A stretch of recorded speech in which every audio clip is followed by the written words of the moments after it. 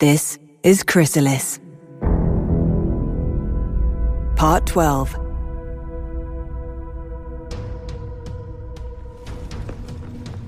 The palace had plunged into a frenzy of activity. There were squads of soldiers running along the corridors, dodging scattered crates and boxes. Groups of captive staff workers were evacuating, escorted by the Anacax troops. The palace was certainly under siege by an external force. It wasn't just the Anacax troops causing the mayhem, but they sure seemed unfazed by it. This was the work of the Terran. I was sure of it.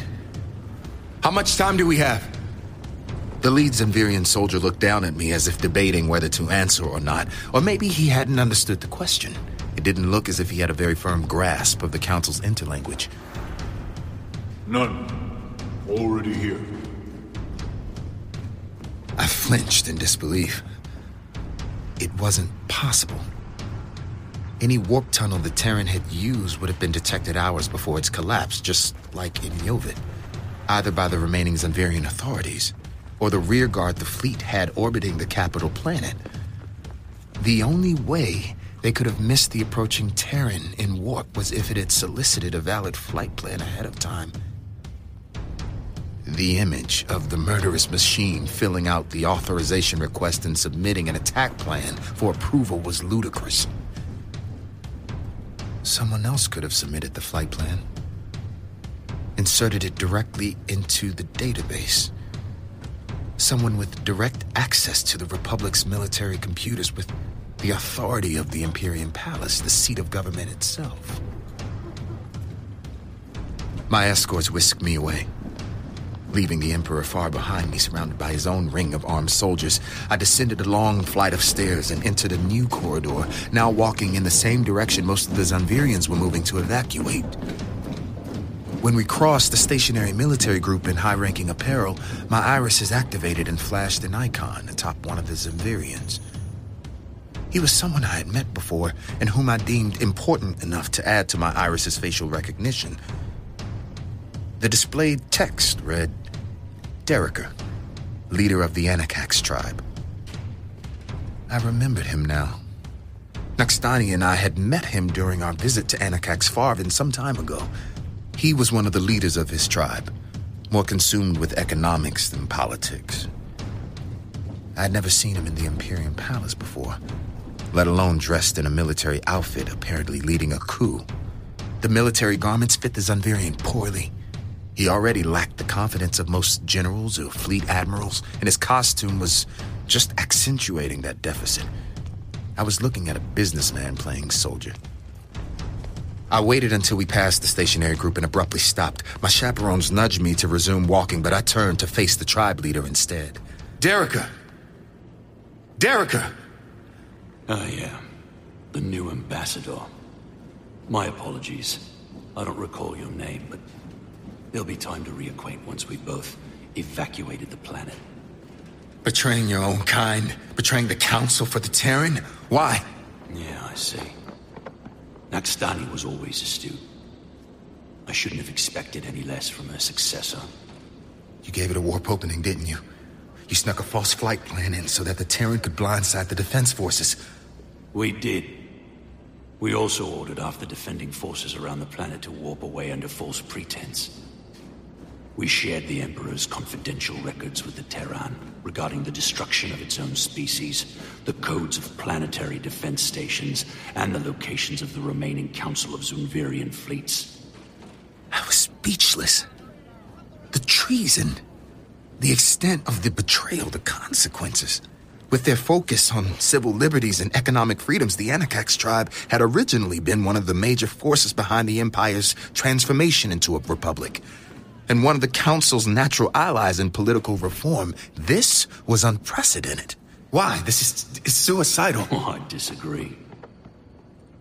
You've heard the story of the Bone Titans, eh? This is not the time for a mythology lesson, Derricker. I'll make it quick. In the story, the town of Nekit was attacked by great lumbering creatures made of bone. The Titans were invincible. They were impervious to lance and arrow and swords. The town's leaders were desperate. The tribe was facing complete annihilation at the hands of the monsters. Until one of them figured out what the Titans wanted. Bones. Fresh ones. So the eldest in town sacrificed himself. His bones were put in a ditch at the entrance of the town. And it worked. The next time the Titans returned, they didn't destroy any house or farm. They just scooped up the bones and left the way they came. So the town kept up the tradition. And every 5 years, the eldest would be sacrificed. Neckett would never have to worry about the monsters again. You're talking about appeasement. Yeah. The Terran wants justice, eh? Or vengeance, as your Grand Minister aptly noted in his conversation with the machine. So we decided to give it what it wants. The information. The location of the Emperor. The seat of the government. The names of those tribes that were involved in the genocide. Both the incident and his cover-up. You can't be serious. The Terran's concept of justice involves the complete extermination of the Zunvir Republic. Ah, but you're not talking to a tribe leader of the Zunvir Republic anymore. I am now Minister Derrika of the newly formed nation of Anakax. A fledgling democracy that has just declared its independence from that evil republic. The Terran won't care about... Terran will understand that we're on its side. It will understand the Anakax tribe was always against the militaristic expansion of the Empire, and that we're underdogs, fighting for freedom and justice. Natural enemy of those who destroyed an entire species. If anything, we fought our best to prevent tragedies like that, even if we didn't always succeed. The convenient narrative sickened me. But I had to admit, the ploy might actually work. My own experience with the Terran led me to believe that the Replicator had a very binary worldview. Everything was a 1 or a 0. Either it would stop at nothing to kill you, or it would go out of its way to save you. I witnessed the former, and I was a beneficiary of the latter. So if the Anakax tribe managed to curry the Terran's favor by way of triggering reciprocity, they had a good chance of emerging unscathed. And still it was wrong. You're scared. I know you are. Scared of what another attack on Anakax Farben might do. But even if you survive, it will be at the expense of hundreds of millions of innocent lives. And how many innocent lives are there in Anakax Farben, Ambassador? What would you expect us to do? You can afford to be self-righteous, because it's not your world being targeted for destruction. It's not your friends who will die, not your tribe, not your family.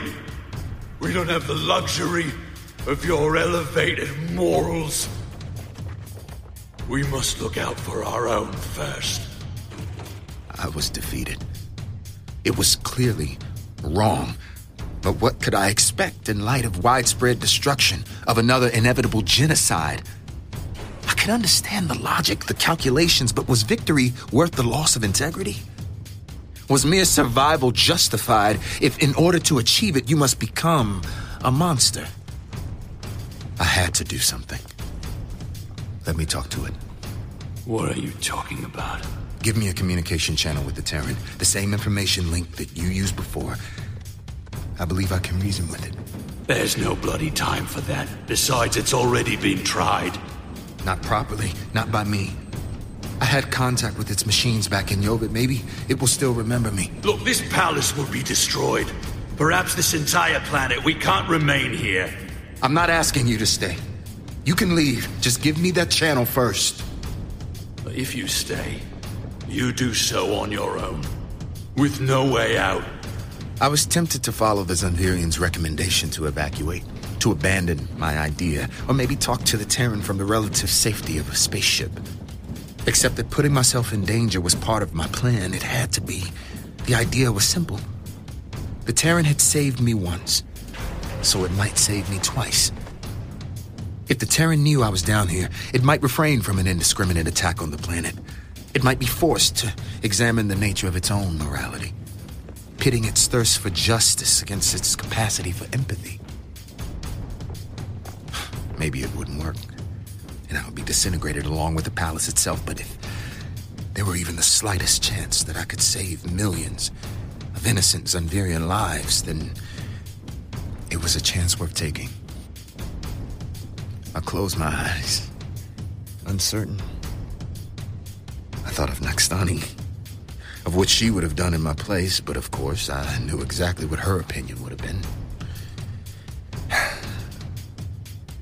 This was the frontier after all. I was in the middle of the action.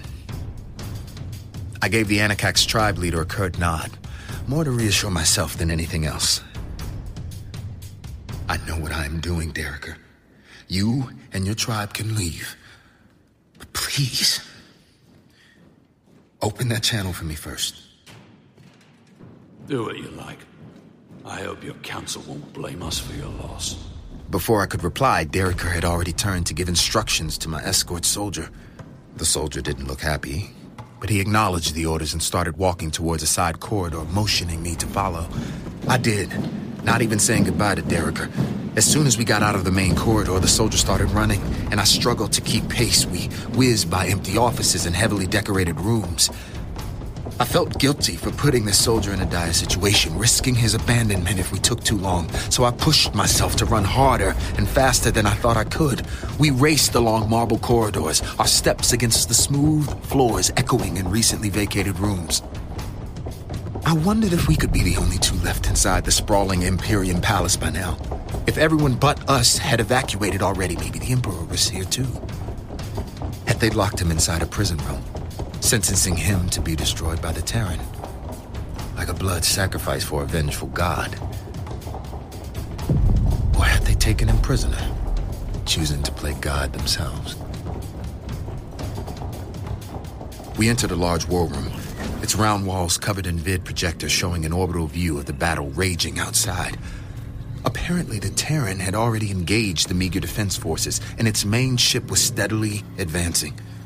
The planetary defense stations were nowhere to be found.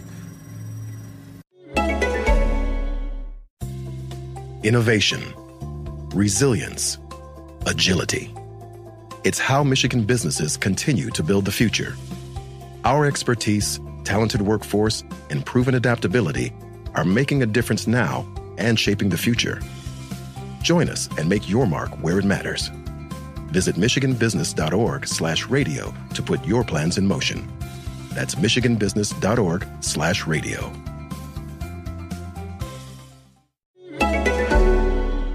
In 60 minutes, you can fulfill your alcohol orders through Drizzly, the #1 app for alcohol delivery. With Drizzly, you can easily browse your favorite brands, compare prices of local stores, and then have your necessary spirit supplies delivered, just in time to craft your next Chrysalis cocktail. Download the app or visit DRIZLY.com today. Use code DUST and save $5 on your first order. The soldier pushed the large chair out of the way, activating a console. We waited as the screen loaded. Then he pointed at a tactile icon. Press and talk. Wait, are you sure it's... I was about to say something, but the soldier was already running for the door. I focused on the icon, wondering what to say, how to approach it. What would my first words be? My hands were trembling. This was a very stupid idea, potentially a lethal one. Every time I had tried addressing the Terran's machines back at Yovet, they had remained silent. It had ignored my pleas, comments, and commands. Why would it be any different now? I tried to let go of my fears and review what I knew, like I had done back at that dinner reception so long ago. I tried to see what I had missed before. I closed my eyes and imagined Nakstani sitting right beside me. I thought of her predatory smirk. She would have looked back at me and seen my every insecurity. Tell me, what mistake did the Sarkinen make? Well, he thought he was in a position of superiority. That their military display would act as a deterrent. And the Council having a countermeasure only reinforced that belief. That's true. But that wasn't why he failed, was it? Even in death, her perception was crucial. I thought for a moment. Ever since the Terran let us escape the destroyed colony world, I suspected that there was some sort of latent sentience inside the machine, some traces of empathy. No. He failed because he didn't engage the Terran at an empathic level. He couldn't see it from the Terran side. And he treated it as an enemy from the start. So what should you do then? I opened my eyes and pressed the console's icon. A light next to it changed from red to blue. A text message appeared, indicating the language cipher was active. I paused, clearing my head of any doubt, of any worry. I took a deep breath. Hi. My name is Dalket. We've met before, on the colony world of Yovit. I was one of the survivors in the crashed spaceship, the one you rescued. I just wanted to thank you for saving my life. You know, mine and the pilot's, and I thought that maybe you might want to talk. Just that. Talk. No hidden agenda. I waited a few more seconds. Still no reply. This had been a very, very stupid idea. But I was past the point of no return, so with nothing else to do, I just kept talking. Look, I mean, I'm not sure if you remember me. You made us a replacement spaceship and sent for medical supplies, and I didn't really know what I was doing, but Teljira talked me through it, and your soldiers, they were very helpful. They weren't very talkative, but they were very helpful, and a synthetic voice interrupted me. Recognizable, but it had definitely changed since I last heard the Terran speak. Now it sounded distorted and flat. I'd imagined it's what the Bone Titans must have sounded like, and it sent a cold shiver down my spine. I remember you.